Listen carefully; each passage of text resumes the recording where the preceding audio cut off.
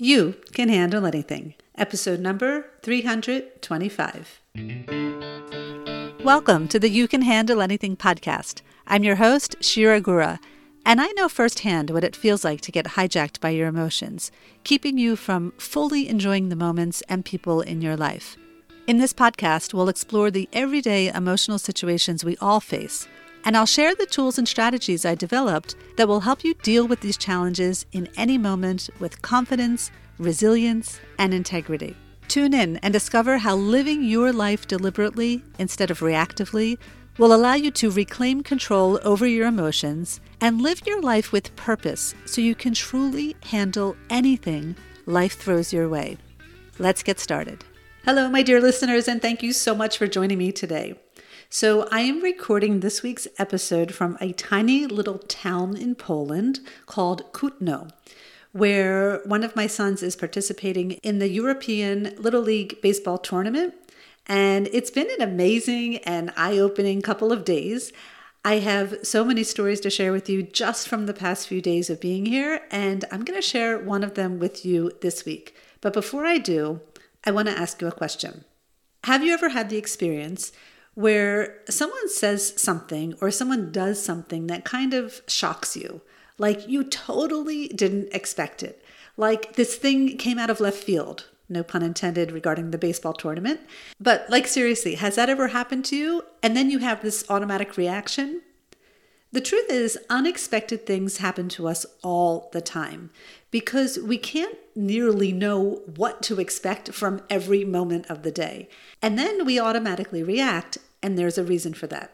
The reason we have these automatic reactions is because it is the way our brains were designed. If you look at the human brain, you can divide it into two main parts. The lower brain, which is also known as the primitive brain or the reptilian brain, because all vertebrates from reptiles to mammals share this portion of the anatomy. And this part of the brain oversees the flow of messages between the brain and the rest of the body. It controls basic functions such as breathing and heart rate and blood pressure and other vital body functions. And this part of the brain operates unconsciously. The role of the lower brain is to protect you and keep you out of harm's way. So when a car comes whizzing by and you're walking in the middle of the street, you jump out of the way. You don't stop to think about what speed the car was going or what color the car was. You just get out of the way. And that is your lower brain's way of protecting you. The lower brain is basically there for your survival, which is a good thing, except when the threat that you are experiencing isn't a life and death situation, but rather it's a perceived threat. And yet you still react in the same way as if it were a life and death situation. This is where we tend to get stuck. And it happens to all of us, and it happened to me the other day. So let me tell you what happened. So as I mentioned earlier, I'm in Poland with my son at this tournament. This is the first time I've ever been in Poland, and honestly, I don't know if I'm ever going to get back. I mean, I always wanted to come here for the purpose of witnessing what is left from the atrocities of World War II, but now that I'm here, I don't know. I just don't know if I'll ever make another effort to return. And so I figured while I'm here, why not take advantage of the fact that I'm here and do as much sightseeing as I can? The baseball games are at 10 o'clock in the morning, Poland time, every day. And the sun doesn't go down in the summer here until like 8:30 at night. So there really is a lot of time to be able to tour around. I didn't rent a car, so it would mean taking trains. And there are definitely cities within a 1 to 2 hour train ride from where we are. And lucky for me, there's other parents here, one of whom is actually a grandmother who flew in from Ohio to watch her grandson play on the Israel team.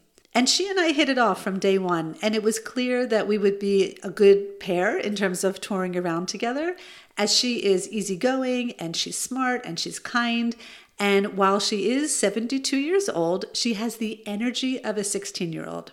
Her name is Mindy, and she gave me permission to share today's story with you.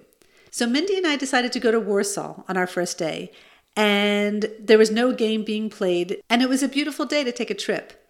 So we take a taxi from the place that we're staying, it's like a motel, to the local train station.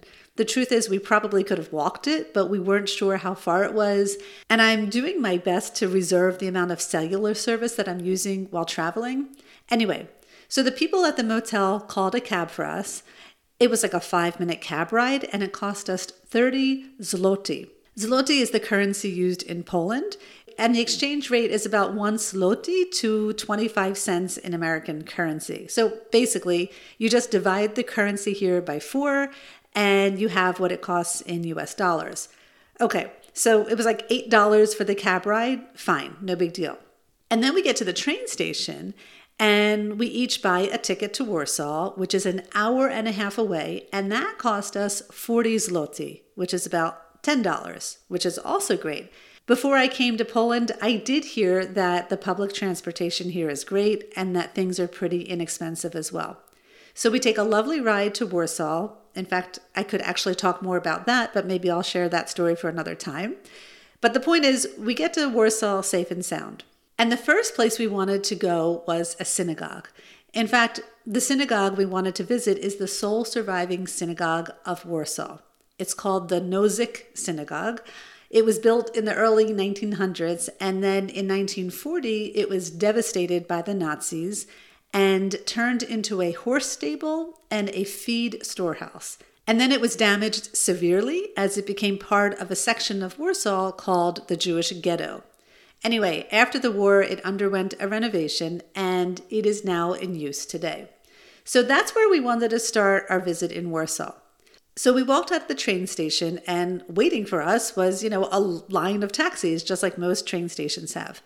We saw a group of taxi drivers standing together, talking, and we approached them asking if any of them were available. One of them asked where we wanted to go, and we told him, and he said, sure. So knowing that we want to go to a synagogue, the taxi driver basically asks if we're from Israel. And we explained that I live in Israel and that Mindy lives in the United States. And then he starts to tell us that on the way to the synagogue, he's going to stop to show us a Jewish monument, which is standing in what was once the Jewish ghetto, and where the train tracks that still exist took the Jews from the ghetto directly to Auschwitz. And he did. And we got out of the taxi and we took pictures. Then we got back in and he takes us to the synagogue. The whole ride couldn't have been more than 10 minutes. So, knowing that we just spent 30 zloty on our ride from the motel to the train station and 40 zloty on a 90-minute ride from Kutno to Warsaw, what do you think this 10-minute ride should have cost us? 30 zloty? 40 zloty, 50 zloty, right? Like something like that. Well, you could probably imagine the shock that we were in when the driver turned his head and told us that it was 480 zloty. Do the math, right? Divided by 4. That's like over $100. Like what the? I was floored. We were just in shock because it was a freaking 10-minute car ride. And the taxi driver, yes, I'm just going to be kind and I'm just going to say the taxi driver, he went on to point inside of the taxi the numerous locations where it shows the cost of his car rides, that it says 80 zloty for a kilometer. So that's like, $10 to travel about half a mile. It made absolutely 0 sense. And he just kept going and going and going. This is a private taxi. You should have known. It's written everywhere inside the taxi. Like, that's it. Like, give me your money. And see, this is what I was talking about before, about life and death threats and perceived threats. This is a classic example of a perceived threat. Now, could this taxi driver have taken out a gun and threatened us? Yes, but very unlikely. And so, because my mind took this as a life and death threat, I reacted in a life and death threat situation kind of way.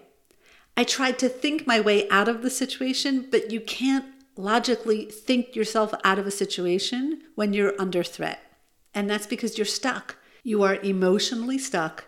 And in most cases, you're stuck on fear. And so in this instance, I didn't get myself unstuck because I just didn't think of it. Had I used the unstuck method in that instance, I likely would have taken a picture of the inside of his car, taken a picture of him, taken a picture of the license plate, and perhaps I might have even asked him to take us back to the train station. But I didn't because I panicked. And both Mindy and I basically gave him almost all of the money that we had exchanged when we came here. And he drove off happy as a clam because he fooled, probably not for the first time, another tourist. Now, I have to be honest. I was kind of going back and forth about whether or not I was going to share this story with you this week on the podcast. Not because I don't like to be vulnerable with you and share my relatable and honest stories with you week by week. I do. But I didn't share this story with my family, and I didn't share this specifically with my husband, who is likely hearing this story for the first time right now. Why? Because I didn't want to hear the, "How could you?" or "Why didn't you do this?" or I just didn't want to hear it. I was already feeling badly enough about the situation. In fact, as soon as the taxi drove away, I started to really beat myself up badly. Like, how could I be so stupid? And this is when I said to myself, hang on. Beating yourself up is going to get you absolutely nowhere. And that's the first step for getting unstuck. Whether the situation is happening in the moment or whether it already happened, the first step is always to take a stop. And one way that you can take a stop is by talking to yourself and simply saying, hang on. Because by saying hang on, you give yourself a moment. You don't allow yourself to keep spiraling or to keep perseverating on thoughts that lead to no man's land. And you extend that space between the trigger and your reaction to it. Remember what Viktor Frankl, author of Man's Search for Meaning and Holocaust survivor, said, "Between every stimulus and response, there is a space. And in that space is your power to choose your response. And in that response lies your freedom and your growth." Okay, so I didn't take a stop in that first story that I shared with you. I am not a robot. I'm human. All I could do was learn from it. But I did take a stop in the second story. And by the second story, I'm talking about beating myself up. And while I was still slightly stuck on wanting to find that taxi driver to at least tell him that we know that he screwed us over, I did get unstuck from beating myself up. And when we had to take a final cab at the end of the day to get us back to the train station to go back to Kutno, you can bet your bottom dollar the first thing I asked the taxi driver was, how much approximately would the ride cost us? And does he take a credit card? Which obviously is an important piece to the story because had I been able to use a credit card the first time, I could have later declined it. So you live and learn. And you keep growing and you don't let yourself stay behind feeling stuck. And so I want to ask you again, when in your life do you have a tendency to just quickly react to things?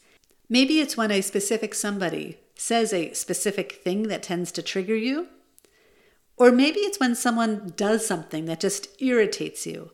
Or maybe it's when you do something that you wish you wouldn't have done and you feel guilty about it, and you automatically beat yourself up. Can you imagine the next time that happens, you simply say to yourself, hang on, and give yourself a moment to just be curious about the situation. Give yourself that space to be able to process your emotions and get unstuck from it so that you can have a more deliberate response rather than an automatic reaction, which are usually the ones you later regret. Okay, my dear friends, I will be here in Poland for another few days at least. If my son's team wins, I will be staying here for another week with him. And I already have another story for you from Poland for next week, so stay tuned. Thank you so much for choosing to be with me today. Wishing you a wonderful rest of your week. And remember, you can handle anything. Thank you for joining me for this episode of the podcast. If you liked what you heard today, please share it with a friend or family member who may not know much about podcasting. If they need help, please show them how to subscribe to the show and how they can leave a review. And if you aren't yet subscribed to my newsletter, make sure you do sign up by visiting my website, shiragura.com. I look forward to being with you again next week.